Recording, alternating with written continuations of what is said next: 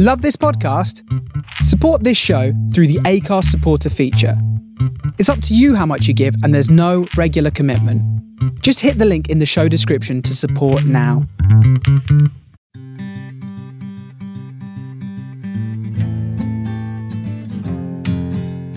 You're listening to Griefcast with me, Cariad Lloyd. Griefcast is a place to talk, share and laugh about the peculiar human process of death and grief. Each week I talk to a different person about their experiences of grief and death as we remember someone that they have lost along the way, whether it was a long time ago or you've just joined the club. Welcome to Griefcast.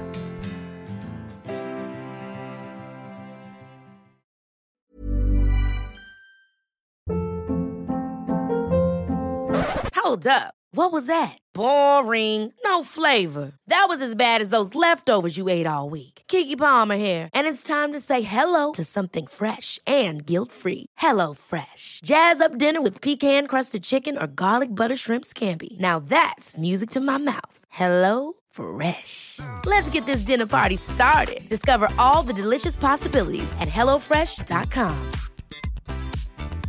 Hey, I'm Ryan Reynolds. Recently, I asked Mint Mobile's legal team if big wireless companies are allowed to raise prices due to inflation. They said yes. And then when I asked if raising prices technically violates those onerous two-year contracts, they said, "What the f*** are you talking about, you insane Hollywood ass?"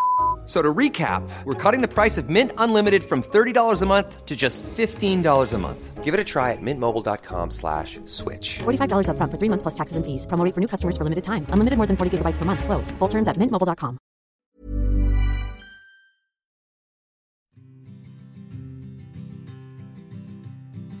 Hey Greasters, I hope you're having an okay week wherever you're listening. If you're listening in the, Northern Hemisphere? Yeah, the top bit.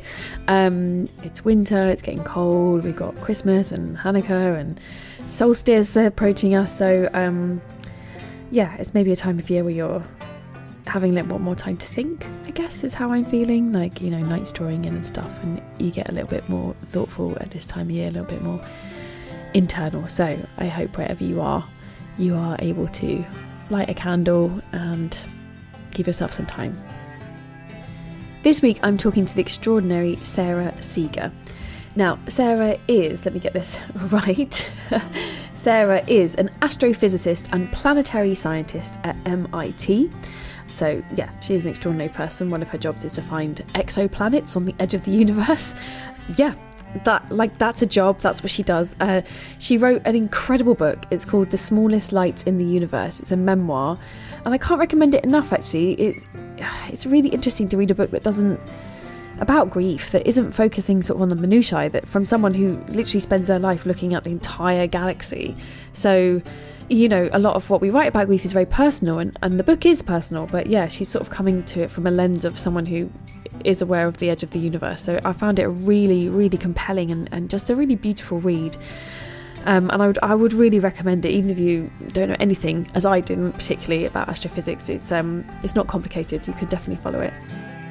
Sarah came in to talk to me about her husband, who passed away when she was 40, leaving her as a young widow with 2 small boys.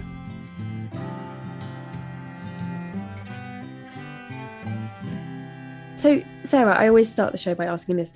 Who are we remembering today? Well, we're remembering my first husband, Mike. But since you remembered your dad as well, I'm so attached to my dad. In fact, I just dreamed about him last night. Oh, wow. So it would be nice to remember both of them. Yeah. What was your dad's name? His name was David, and he actually was from the UK. He grew up in London, was born and grew up in London until he was in his 20s. He moved to Canada. He always wanted to live in America, the land of opportunity. And he was pleased when I finally moved here and made my life here. Amazing. Well, yeah, we can remember absolutely both Mike and David today. And then, I would add all my pets. My cat, I had this wonderful cat, Minnie May. I got her when I was 23 years old, and she lived until I was 40 through all major life events, so many deaths, births. Yeah. And it's hard to say goodbye no matter who or when. Oh, gosh, absolutely. And it's funny because I should start by saying the book is incredible. I absolutely loved it. I just so interesting. And actually, you talk about all those griefs in it, but I hadn't quite connected it because obviously there is a main thread which is talking about Mike. But I was like, oh yeah, you do mention Minnie May and your dad and everything. And it is a book sort of talking about grief and loss, but in a really massive perspective, because you're an astrophysicist. And often I speak to people who their perspective is very, very personal, obviously, you know, very contained within their family or their community. But this book's the first book I've read where it's like somebody not just talking about, hey, this is how English people grieve. You're like, this is the earth, talking about the space. It just seemed like we zoomed out so far, which I found so interesting. Do you think that affected your grief at all? Like being an astrophysicist, being so aware of how tiny we are involved in comparison to everything?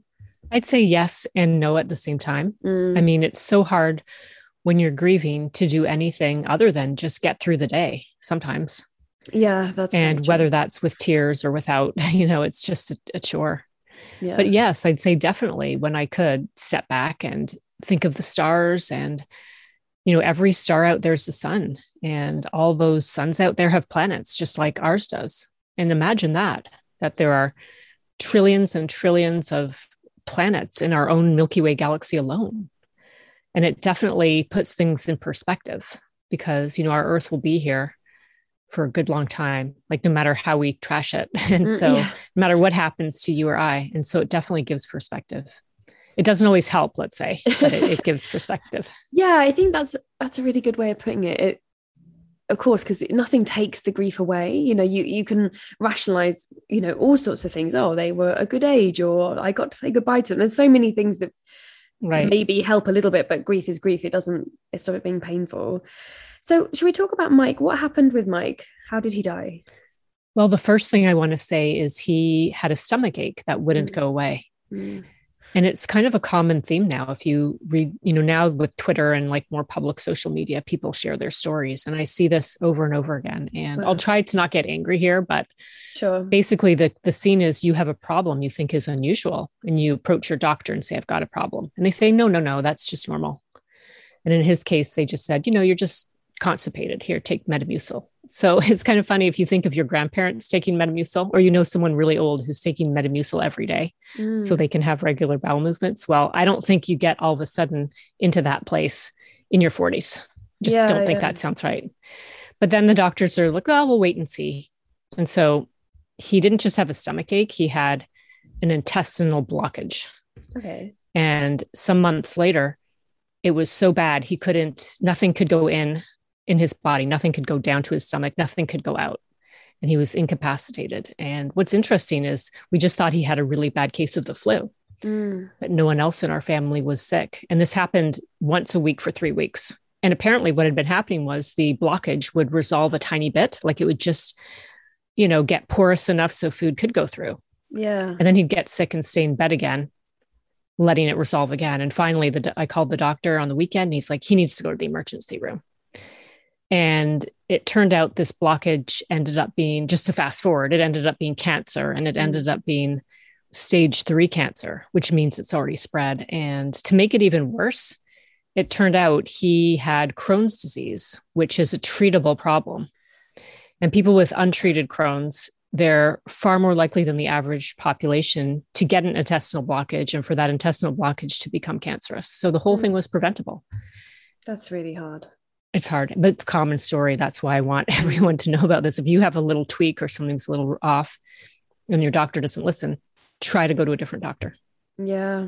Yeah. You wrote about that very eloquently in the book, and I felt rightly your fury at that point. And it's obviously interesting reading it as an English person when you have, you know, we have the NHS, and whenever I read American things and that idea of, you know, someone who is your doctor being, you know, you can go and see different doctors here, but it's a very different system. And I could feel, you know, I just felt your frustration at what had happened with someone who but a lot of it's on us individually. Like in Mike's case, it turned out for years he knew he had something wrong, because after he died, you know, sometimes you learn a lot more about a person after they die. But I was sorting through all his stuff, and he had a Merck manual. Merck, the pharmaceutical company, and this manual is like a dictionary for medical things. And there was a page flagged for It's like an infectious disease of the stomach. Like there were, he clearly knew that something had been going on. Wow. He had himself tested about 7 times for Giardia,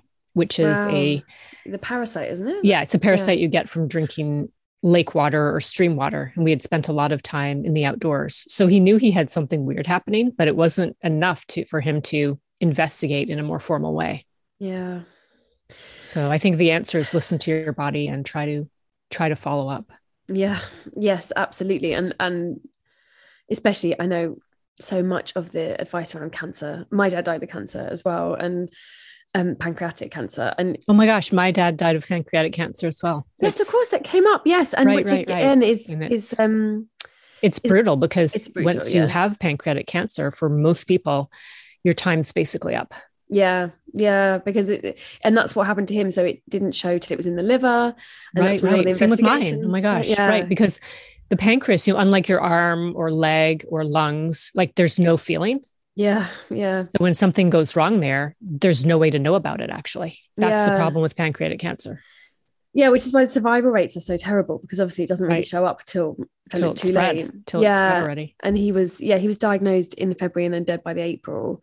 Right. It's typically like 3 months. Yeah. I met someone once who'd survived it, and my jaw nearly dropped like to the floor. I was like, wow, what? But did that person have surgery? Did they have surgery? Well, what I've discovered from working with pancreatic cancer charities here, like PC UK, is there's actually 2 types of pancreatic tumors, and one of them is survivable, one of them really, really isn't. I see. And that's they've now discovered by lots of research that if you have the one that isn't as what's the word, I guess, like strong, as it won't spread as quickly, you can have surgery and you can survive it. But if you have the one that isn't, it's very difficult for anyone to even know it's there. But yeah, I met him at like a pancreatic cancer event, and I was like staring at him. He was like, "Oh, I'm from the survivors charity," and I was like, "What? Oh, how?" Like, poor guy was like, because I'd never ever met anyone who'd survived it. So yeah, they are doing amazing work on it. But yeah, it's a really, really brutal one. So with Mike, once you found out, it was cancer, what was it again, like a rapid deterioration? How did you, because I know you have children as well. How was that? Right. Well, the funny thing is that being scientific, I followed up the scientific literature. And at the time, a family friend worked at a company called Up to Date. I highly recommend this for people who feel like they can tackle something challenging, but Up to Date hires doctors to write review articles, summaries of the most recent description of the condition and treatment. And I read through all of that, and I found like one of the few doctors in the world who studied small intestine cancer. And I read his papers. I even contacted him at some point. And that paper said even though hardly anyone gets it, it's very rare. So it's hard to get statistics on it. It said 18 months from diagnosis to death is the median, or the average, let's say. And that's exactly what it was for him. Wow. But Mike was ever the optimist. So if the doctor said one thing, by the next day, he was saying a different thing. Right. So when the doctor told him, this is spread already, it's in your lymph nodes, which means if it's in your lymph nodes, it's circulating around your entire body. Yeah. And Mike would say, hey, this isn't too bad. I might be able to beat this. And it was a rough journey, because when you have cancer, it's a roller coaster. Yeah. And you're getting chemotherapy, then you're waiting for your next set of scans. And for us, at every turn, it was a huge negative. When there's a fork in the road, it was always the worst. And I remember one time he was getting the scan, and it was right before Christmas, and the doctor didn't want to give us the results. Wow. And we're like, we need the results. And so he said, well, the tumors haven't changed after this round of chemotherapy. And initially we were elated. We're like, this is awesome. We got this. Because we didn't understand that if the tumor hasn't shrunk after chemotherapy, you're basically dead. Yeah. So we had a pretty nice holiday until we met with the doctor again. And I suppose he hadn't wanted to deliver the bad news, how bad the news was actually. I can't remember all the sequence of events now, but honestly, it went from bad to worse. And then it wasn't just that the tumors hadn't shrunk, but then it had spread to other parts of his body. And that meant he was terminal. And even then, by the way, he wasn't thinking he was terminally ill. He's like, okay, this is fine. We're going to do well. And one night it was just so sad. I'll cry because I had to. I literally just said, we're getting a second opinion tomorrow about a different type of treatment, but do you want to hear the truth from me, or do you want to wait till tomorrow when we see this second opinion doctor? And he said, well, I guess I should hear it from you. But in fact, he had already heard it from the doctor, his original doctor, but he just couldn't accept initially that he was dying. He was in this huge denial. And I don't think it was unique to him. I think that's human nature. We want to survive. Yeah. And he told me he actually joined a support group. And one of the people who had cancer survived. And he had like treatment that was so harsh, it nearly killed him, the treatment itself. And Mike was just like, I want that treatment. I'm going to do that. And it was like, that treatment's not going to work for you. You don't have that cancer. You have different cancer, and we're out of options. And the whole thing was just incredibly depressing. It's so hard. And I can very much relate to that, because my dad was the same. He was in complete denial. And even when we were in the hospital, which he'd gone into hospital because my mum, we couldn't cope at home. Me and my brother were teenagers, and he'd basically gone there to die. And he was still saying to us, right, next week when I get out, we're going to go to Boston. He had some business in Boston. He was like, I'm going to get this plane. And we were sat there like, well, you want to support him, right? Oh, yeah, but you just like in my case, I wanted to support him initially. And like my husband, he never dressed up. He had one suit that he inherited from his late father that fit him perfectly. And he decided he needed a new suit. It's sort of like a shout out against death. Like, I'm going to survive. And then I didn't say, well, look, I could kind of use the money after you die. It's like, okay, great. Let's get the suit. And you sort of go along with it for a while and, try to express your frustrations to someone else. Yeah. But eventually you do have to help the person confront death.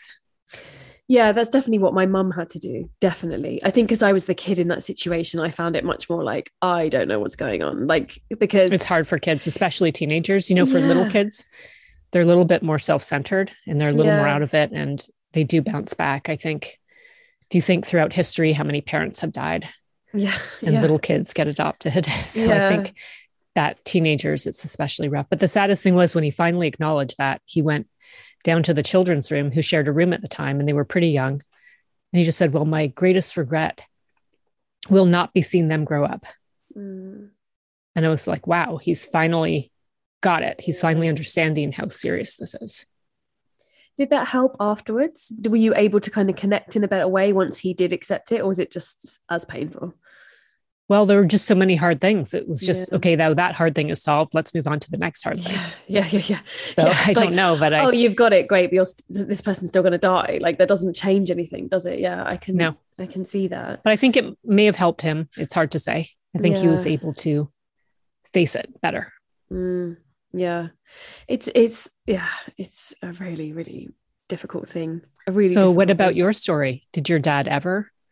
No, not really. No. I think it might be better that way in some ways, to keep yourself isolated from the struggle. Know. I think it's probably better for him. It's harder for him. Right. For us, I think, because we never got to, because if someone never accepts it, you never get to have that conversation where you can be like, okay, we now know you're dying. So, and then what happened was he just wouldn't accept it. And then he got so ill, he was on very hardcore drugs. So he then couldn't really speak. And then it was he was very out of it towards the end. And because it was so quick, by the time he was in hospital, I guess he'd had some chemo. He'd only been ill for like 8 weeks. Do you know what I mean? So he really was just like, it's not happening.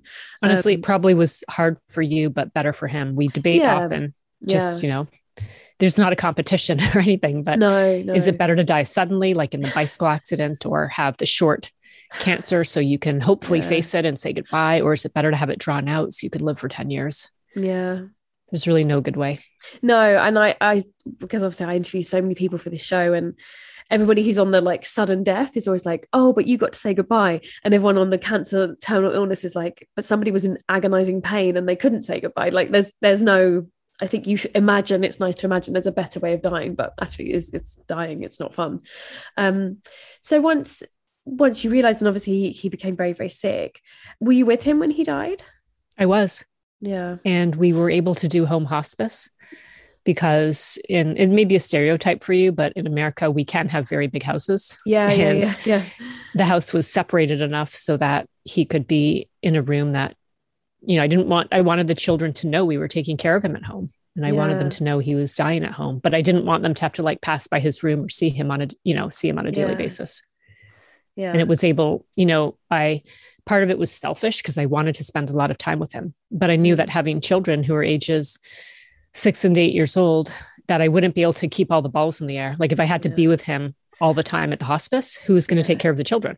Yeah. Yeah. So I just, it was actually better that way. It was fantastic. I'd say, people, you may hear your friends or people out there writing stories about the perfect birth. Like, oh, I had natural childbirth without meds and my baby was perfect, blah, blah. Actually, I did have natural childbirth. It wasn't perfect, but it was fantastic. And I feel so proud of myself that I was able to help Mike have what I think is the perfect death. Like he died at home. There were no tubes. It was so peaceful. I think, I hope it was peaceful for him. Yeah. Yeah. And it was a very beautiful thing. It's amazing if you can. I've never thought about that before. Actually, a lot of my American guests have said they did home hospice. And I've never occurred to me that, you have large houses. So there is that Not option. everyone does, but yeah. Yeah. Obviously not everyone does, but that option, which, it's tricky because of course, especially with children, you want them to be aware of it, but not so aware of it that it's, traumatic, especially when they're younger. And how many years ago did he die? Sorry, I forgot to ask. A long time, actually. It was over 10 years ago. But some things I can still remember like yesterday. Like one day Mike came home and he said his doctor said, no, you shouldn't die at home. You have kids at home. And I just got so angry because I was like, what lesson does that teach our children? Yeah. That we want to just dump him off somewhere so he can die. Also that death. I'm like, no, we want to teach them that, death is natural and that we want to take care of him and love him until the day he dies. Yeah. And then it happens. Death happens. You can't hide. Like they will eventually find out what has happened to their dad. And in my house, at least one other person died here. They told, we have met 2 previous families who lived here because the house is over 100 years old. Wow. And think of that, like decades ago, 100 years ago, people were dying at home. It was very common. Yeah, absolutely. And it was much more a part of our experience. And so it wasn't so terrifying. I can see, why a doctor might, I think, as you said, it's not necessarily that children are resilient. I think children feel things very painfully, as I did as a teenager, but also it is the truth. It is the truth. And I think sometimes we believe we can hide things from them, but it doesn't mean that those things aren't true. Like those things still exist. And you wrote really beautifully. I wonder if you wouldn't mind talking about kind of what happened to you with your friendship group after Mike died. Because there's a lovely story. I think it's how you start the book actually, of like, seeing this like glamorous mom like playing in the snow with her kids and you being like, we can swear on the show, like F you basically, what is this after you're dealing with the grief? Do you want to just, Sure, I will. Well, during grief, of course, you have no resiliency, basically. It's like, I liken it to like having no money in the bank. Yeah. But you have extra money. You can go out and buy like an ice cream or get a manicure. You can do good things to make yourself feel better. But with grief, your kind of emotional currency is gone and you have no patience, no tolerance for even the slightest thing that can set you off. So one January morning, I had a huge headache. I'd like one friend who I'd gotten in a giant fight with the night before. I was feeling awful. It was a bright blue sunny day though, with snow. And we went out to our local sledding hill, which here in Boston, that's a common thing to do actually. And we went there, but there wasn't quite enough snow. And there were tall grasses, some poking through the hill. So my kids were sledding, but one of them, he wasn't able to make it all the way down and he got stuck and he started to get really frustrated. And I saw a big meltdown coming on. Meanwhile, the only other people at the hill, there were 2 other kids and their 2 moms who looked perfect. One had a ton of makeup on a Sunday morning. I was like, who looks so great on a Sunday?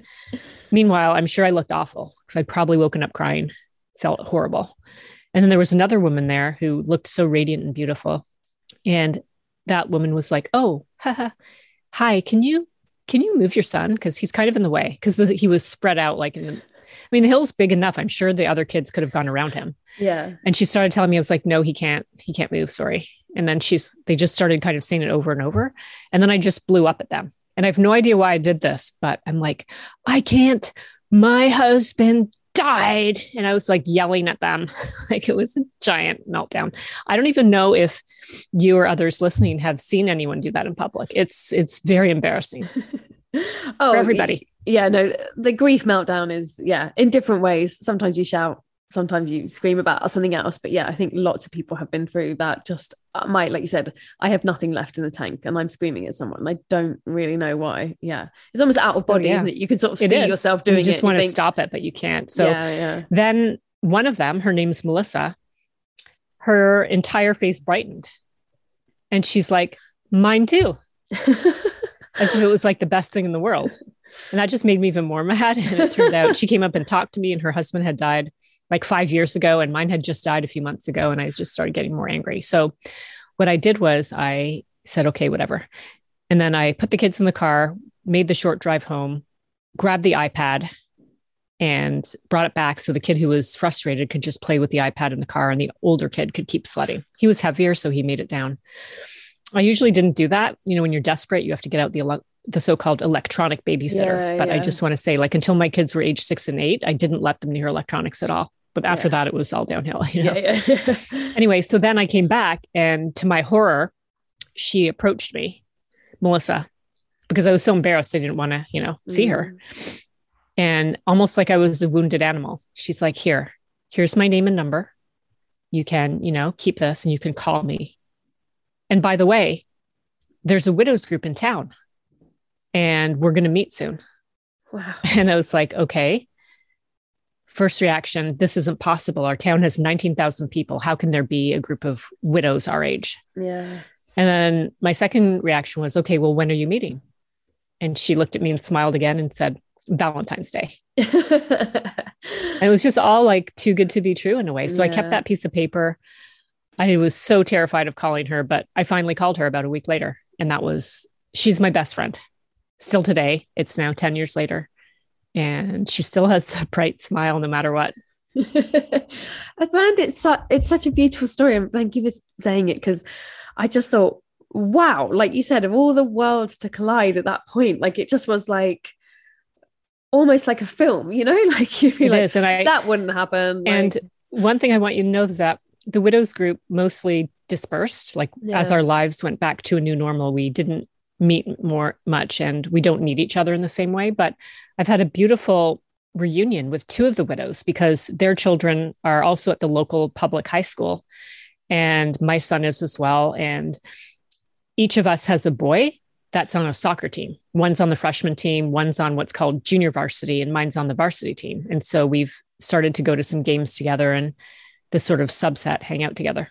Oh, but I thought that was really interesting that you wrote that as well, that for that time, you were completely enmeshed in these women's lives and you just helped each other through. And I thought you wrote I thought it was really honest and refreshing in a way to be like, yeah, and then we didn't need each other because things had changed. And so I still wanted to be, honestly, if I want to be honest with you, I still wanted to be together with them, but somehow I think we all just got too busy. And I did write at the end of the book that it was remarkable, but one weekend as the book was I was wrapping it up, I bumped into all of them. There's 7 of them. I bumped into all but one, just like by chance, like at the school or at a community fair in the town. And it was just, wow. So they're still around. I think once everyone's children grow up and get a job and move out, and then people move away, I think there'll be less bumping into each other. But for now, they're still around. But I thought it was really interesting because sometimes what we don't speak about enough is how much you need a community. And that's partly why this podcast has been successful in the way that it has, because it provides a community that often you don't have locally. You don't have people who've been through what you've been through. And that's like such an important part of grief, to, like you said, to see reflected back at you. Oh, well, this person has been through the same thing and there they are smiling. Like, oh, maybe I will smile again, because so much of that first raw grief, right, which I think you captured really well, is just like, well, my life's over. Like everything is over. And then slowly sort of finding your way back into life it's hard to tell someone in depths of really, really first grief, like you will live again. I can't explain to you how, but you will. Right. It is really hard.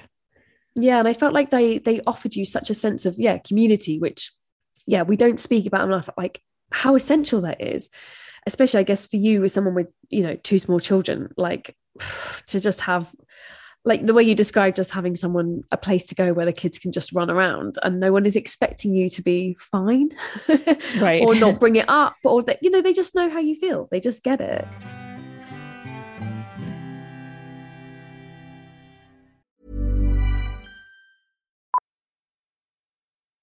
Millions of people have lost weight with personalized plans from Noom. Like Evan, who can't stand salads and still lost 50 pounds.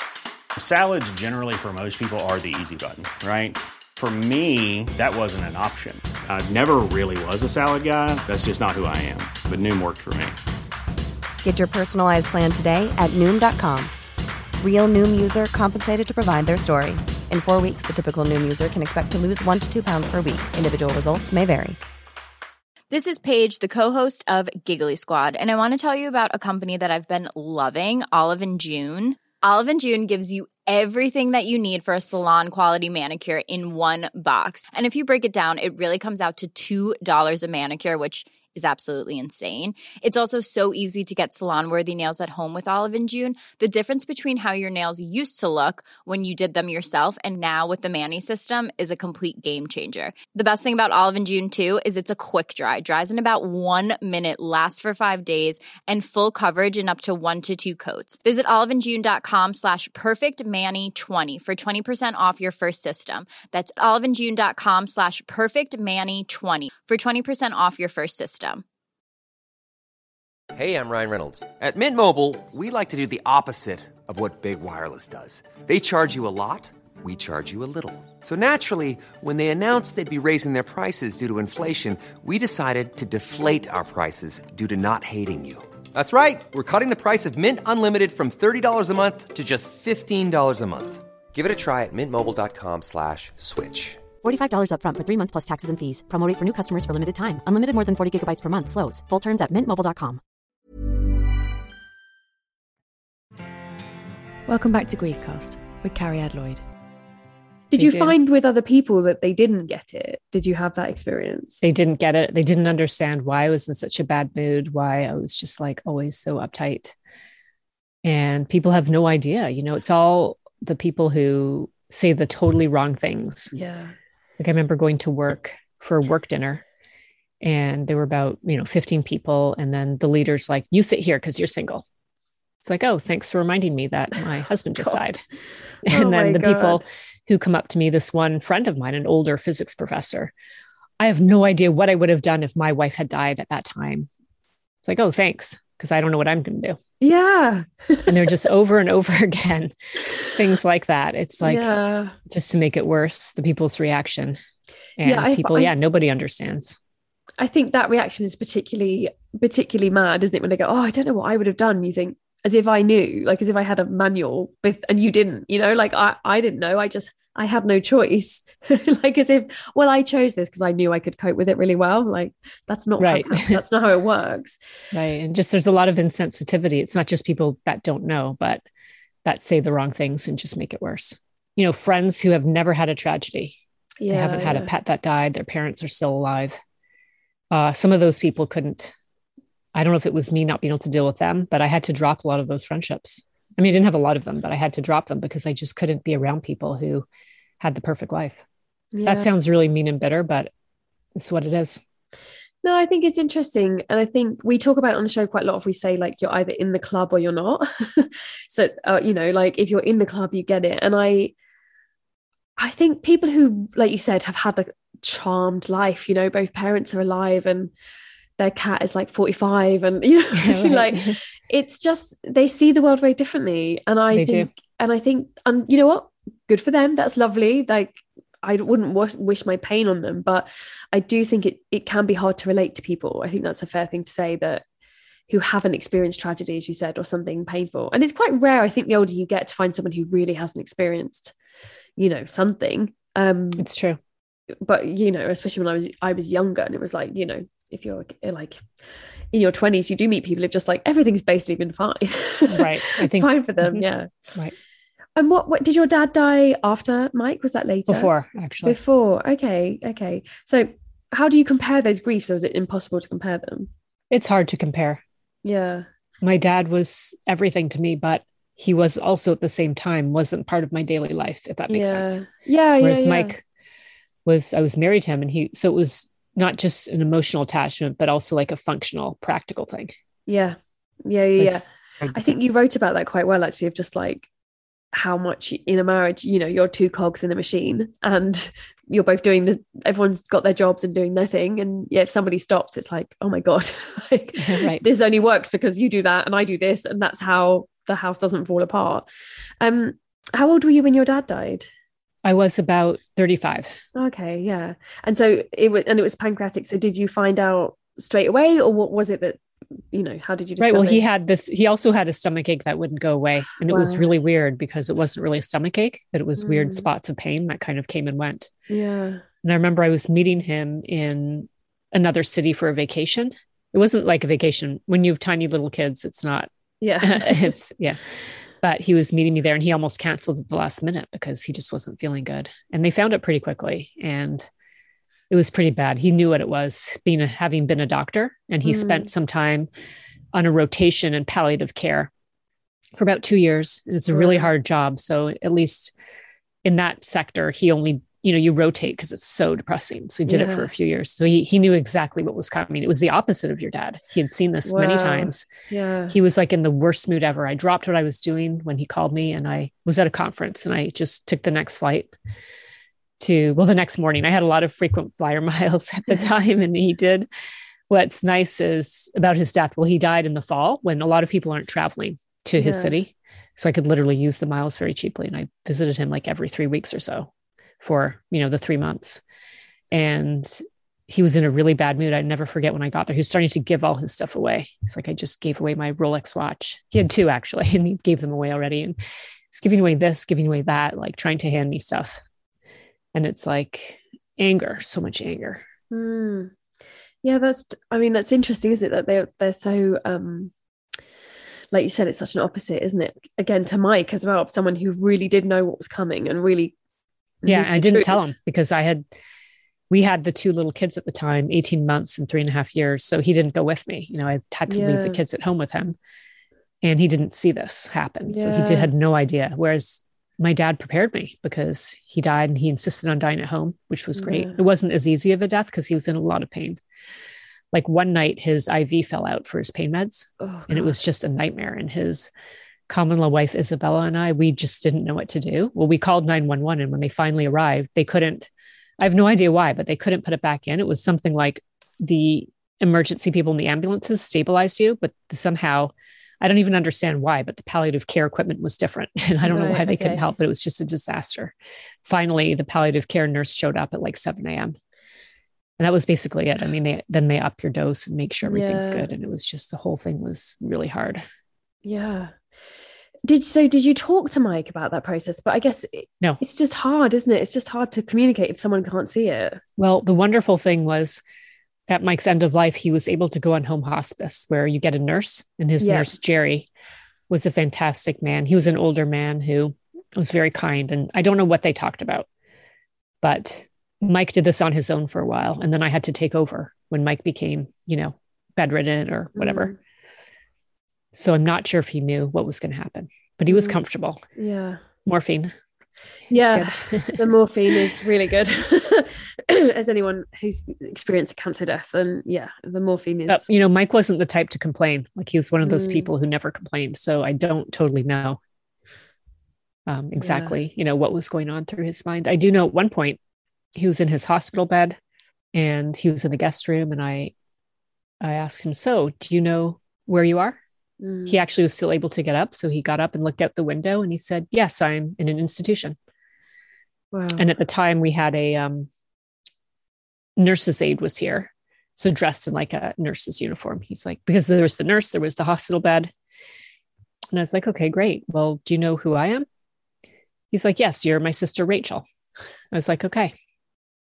But actually I wasn't sad because, his mind was starting to go. As it turns out, your body starts to die. The brain can't understand why the circuits are all, the wires are all crossed. The brain starts to go as well. So he looked fine. He was peaceful. He was talking. And so I didn't get mad. I wasn't even sad for some reason. I was just trying to check in of where is he, because you're saying, how do they feel? You don't know. And apparently he was fine, but he just wasn't. He was at an institution, and I was his sister. You can laugh. It's just like, wow, where did that come from? Yeah. Yeah, I think, again, if you haven't seen it, if you haven't seen someone die, it's such a strange experience, because it is so out of normal life. And I think if we're talking about people who haven't suffered tragedy or haven't seen that up close, it's very hard to communicate like what it feels like. It really is. Like at one point his nurse came over, and I remember Mike sitting up in his hospital bed, and he just said something like, well, the ice cream has gone down the blood vessel to the aorta, and now the wood is turning into a tree. And so like nothing made sense what he was saying. Yeah. And those weren't the exact words. I just made that up, but it was something that was completely nonsensical. But according to the way Mike was talking, it was a perfectly normal conversation. Yeah. And so stuff like that, you don't know whether to laugh or cry. Yeah. I think laugh in that case, because it's like amazing what the mind will do. Oh, incredible. And it was very technical. Like his conversation was very kind of medical and technical, but it was nothing. It was just gibberish. Yeah. Yeah. So, that happened with my my father-in-law as well. He had brain cancer.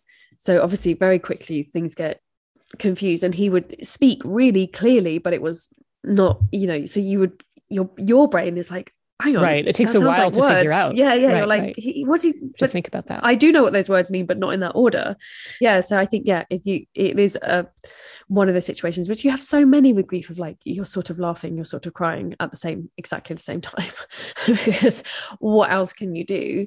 How has it been with the children with remembering him? Like, how have you, are you a family that talk about him a lot, or I guess they were much younger? Well, I've decided to let the kids guide. I've seen other families where they really push it a little too much. Yeah. Like we're at the child's, bar mitzvah. It's all seems to be about the. Okay. Yeah. But, in this case, I sort of let them be the guide. But I remember clearly where we had Mike's picture with Max when he was a baby and with our dog in the living room, like overlooking. And I got to a point where I was ready to not have the picture there anymore, because I wanted to remember him on my own terms, not have him be every time I walk by the picture, think about him. Yeah. It's a good stage to be at. Yeah. So I'd ask the kids, so are we ready to move this picture away? And one of them was like, sure, no problem. And the other one just started squirming. I was like, okay, no problem. We'll just leave it here. Yeah. I did it like every 6 months. And finally he was ready. I could take the picture away.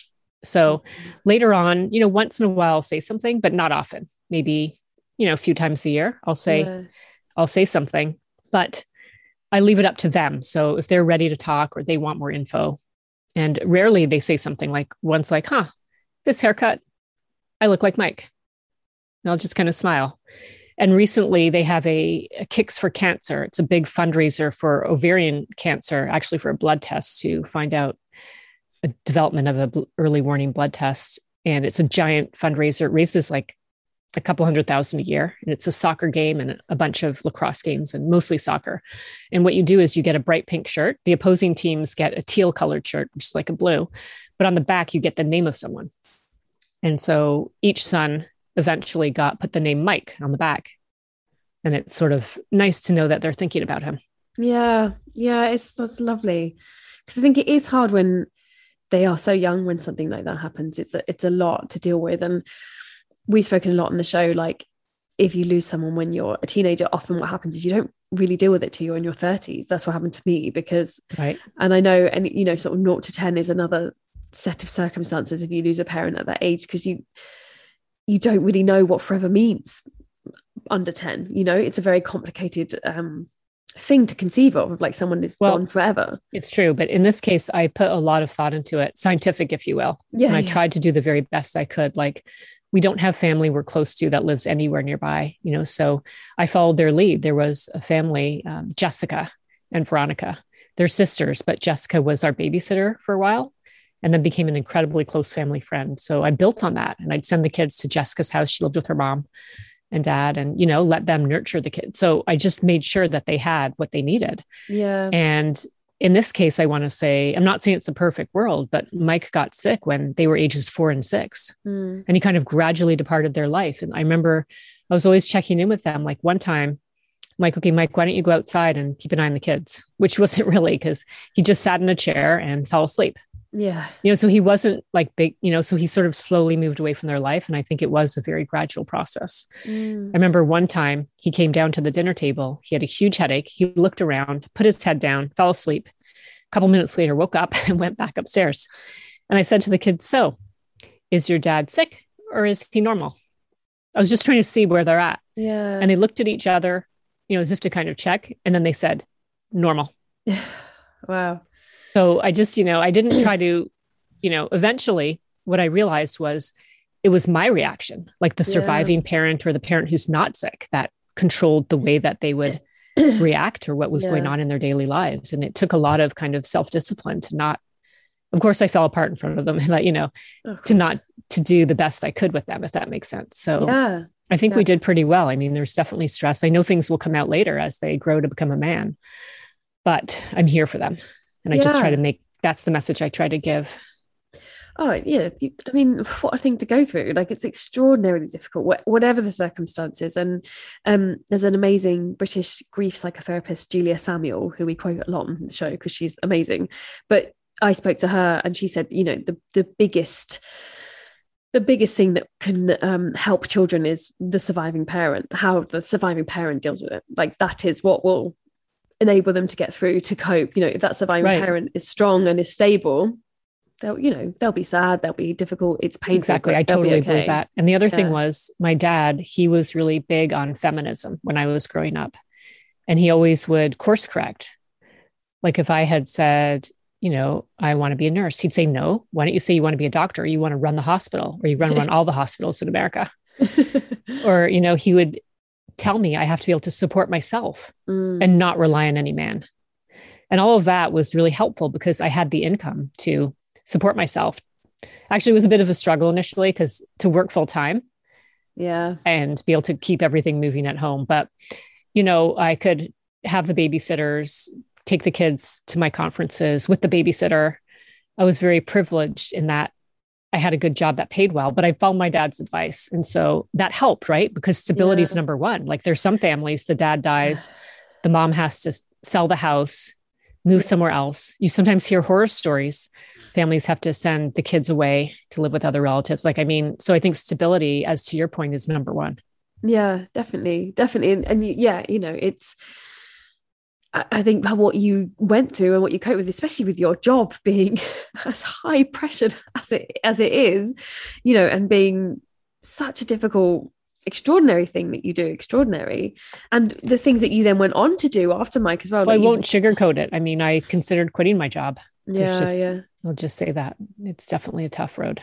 Oh God. Yeah. Extraordinary. Which is why I think it's amazing. And no one would have blamed you if you had. Do you know what I mean? If you had gone, I can't do this. This is too hard. No one would have been like, oh my God, what a quitter. We would have been like, yeah, fair enough. Like, it's really hard. It's a really hard journey. And to then go on to do what you did. When you were writing the book, how did it feel to go back to those scenarios? Was it okay to come back to it? Or it was incredibly cathartic. Like that means just pouring out the grief. And it was so therapeutic. I can't even explain that. So it was both really upsetting, but somehow it just felt so good. Yeah. Do you know what I'm talking about? Like, it's just like when you have the major cry or just taking all your blah and putting that out there, it just felt good actually. But it was tough. Did you feel like maybe there was some grief that had to get parked because you had the kids and you had the job, and then 10 years down the line, you're writing and you can like go, oh, like not necessarily, but I think to really grieve, you have to grieve over and over again in many different ways. I just have one funny way to explain it, that in the widow world, like you have to start dating again, even if you don't want to, even if you never want to get married again, it's fine.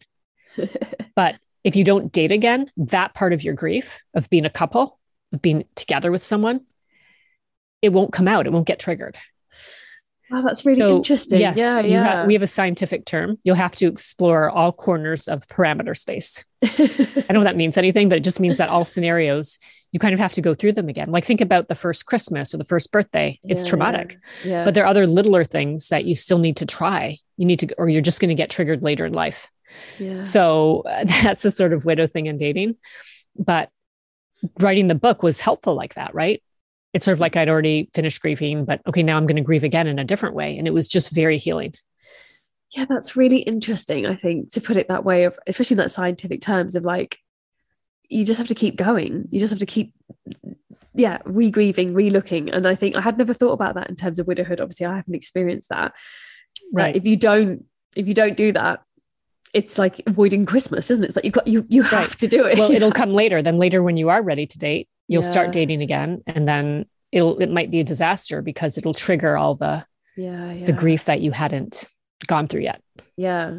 And how was that then when you did, I know you wrote about it in the book. Like a disaster. I mean, but that might be true for anyone dating, whether you're dating, whether you're, you know, a woman dating a woman or a man dating a man or a man dating a woman or whatever. I just think it's always awkward, especially as you get more baggage and you get older, whether or not grief's a thing, you know. This was especially baggage, having the 2 little kids and a dead spouse. It's a lot to tell people about. It just didn't go very well at all. I write about one widower. I thought I should date a widower because things were very awkward, but with a widower, then they know the same thing. Yeah. But this particular widower, I don't think he didn't know, but he hadn't really grieved properly. He had a therapist, but I don't think he had a lot of people like me that he could just chat with. Yeah. And as we were dating, he grieved more and more, and he seemed to be going in a spiral down. And we just had to break up because he didn't have anyone he could joke with or something would happen and he would say, well, it's not like anyone's dying. And then we would just burst out laughing because it was so funny. Yeah. But I just don't think he had someone. And then he'd be like, you remind me of my wife. I'm pretty sure I don't remind you of your wife because she had a different hair color and she was a lot older.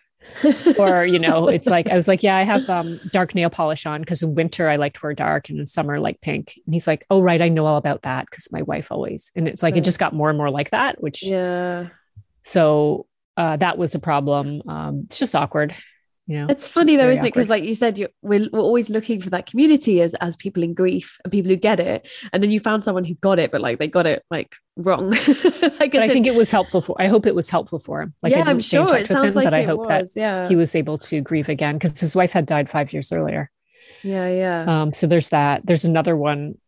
I don't know what it was, just not right, but it was my son had a friend who had a divorced dad and the dad was dropping the son off. I was like, oh, there's a cute guy. It was just sort of remembering like what a cute, you know, it was good, right? Like it means you're getting better if the men start looking good again. And he started to flirt a little. And then he somehow said, hey, maybe I could come over for dinner or something. And then, you know, he brought me some wine and a bottle and some flowers. And, you know, we went out for a while, but it was more like, I think I might say this in this book, but when we finally kissed, it was like, I would think it would be like kissing my brother and there was like no chemistry. So it's like, okay, that's not, it was really awkward though. And then he broke up with me and I felt bad, but I mean, it was obviously for the best. Yes. And then you did remarry, right? Much later. I did. Then an amazing thing happened because just as I'd broken up with the widower, I was like, I'm done. This is just not, because even my kid was like one day, I'd come home crying and he's like, well, why are you doing this if it's so upsetting? And I was like, duh, why am I doing this? So I'm like, I'm just not going to do this. Like, I don't, you know, I think a lot of people realize this at some point. So I'm like, I'm just so done. So I broke up with the guy. And then a few weeks later, I was on my way to a conference, an amateur astronomy conference where I was the keynote speaker. And it was the same astronomy club where I had first got my start in astronomy as a child, belonging to a club and us going out to a star party where these amateur astronomers showed us the stars. Only this was the nationwide one in Canada where all the clubs, parts of the clubs or the leadership go to an annual general meeting. So I was on my way to this meeting. And so I get to the meeting and I was hosted by a widow, by the way, because they don't have money. So they don't put you up in a hotel, but you bill it with someone. Yeah. And they're like, oh, I think this would be a good match. So I stayed with this spunky widow. She was amazing. We stayed up so late talking at night. But she picked me up from the airport on a Friday, went to her house to drop stuff off. Then we went to the reception, which would be right before my keynote talk. And I'm not making this up, but I got there and I looked across the room and I saw this tall, dark, handsome man. And I was just like, wow, who is that man? I have to meet him. I just felt like so compelled to meet this man. I had no idea who he was. He was really suntanned though, and he was wearing a white shirt, really tall. He's like 6'4". And so the weekend kind of went on, but I didn't meet him. And I was like, well, everyone, as the keynote speaker, it was also my job to chat with people, you know, the amateur astronomers, they can ask me questions or they told me about their telescopes. It's pretty impressive. Like one of them had a telescope in Chile on a telescope farm that he controlled remotely. I mean, there's all sorts of stuff they want to share. I was waiting. And finally one day, lunch, my widow host had to do some errands because it's a lot to take care of someone and help organize the meeting. She's like, do you mind if I take a few hours to go do some chores? So I was like, sure. So I got a bit lost, but I got to the cafeteria late. And as I walked into the cafeteria, there was the man. he was going back to get a salad. And he's like really shy. He's like, oh, hi, Dr. Seeger, great talk. I was like, nice to meet you. And so we went to have lunch together. We sat down and all I could do was think, wow, I finally get to meet this guy. And then I just beamed a smile. And the rest is history. That's amazing. That's amazing. What a hopeful story. That's really, really And lovely. the cute thing was that all the people in the astronomy club who knew me because I was the guest speaker and I was a professional, and they knew him because he was president of the Toronto Center. A lot of people witnessed this, actually. And it's a really sweet thing now. Like looking back, we're married now. He adopted the boys. The boys are now basically grown up. One of them's 18 and at college and one's age 16. But it's been a huge, huge joy and huge happiness for me. And I'm still so happy. Sarah, I mean, what a perfect place to end our wonderful chat, that everything you've been through, and to find happiness, there is hope. There is always hope. And I think that comes across in your book as well, of like how improbable science is and how, your job is to look for these tiny exoplanets on the edge of our world, which I'm not explaining properly, I know. And the improbability that in grief you can feel like everything is lost, and actually, that isn't the case. That's not the world. Right. And I do, yes. And the way I like to describe the book is it's about the journey of inner space. My personal journey that a lot of people share. Yeah. And it's also about the journey of exploration of outer space. And so it does try to give that message of hope. Yeah. And it does. It really, and I am not a science person at all. And I found it fascinating. I thought it was absolutely brilliant. Sarah, thank you so much for talking to me today and remembering Mike and your dad, David. And we didn't get to Minnie May, but a shout out to Minnie May as well. Thank you so much, Carrie-Anne. Thank you. You can follow Sarah on Twitter at Prof. Sarah Seeger, that's Prof. Sarah Sara, Seeger Seager. You can follow us on Twitter and Instagram at The Griefcast. Sarah's book, The Smallest Lights in the Universe, a memoir, is available to buy now. I said I can't recommend it enough. It's a really, really beautiful book about grief and the galaxy and planets. We recorded the show remotely. Sarah from America, me from my living room. The music was provided by the Glue Ensemble. The show was edited by Kate Holland. And remember, you are not alone.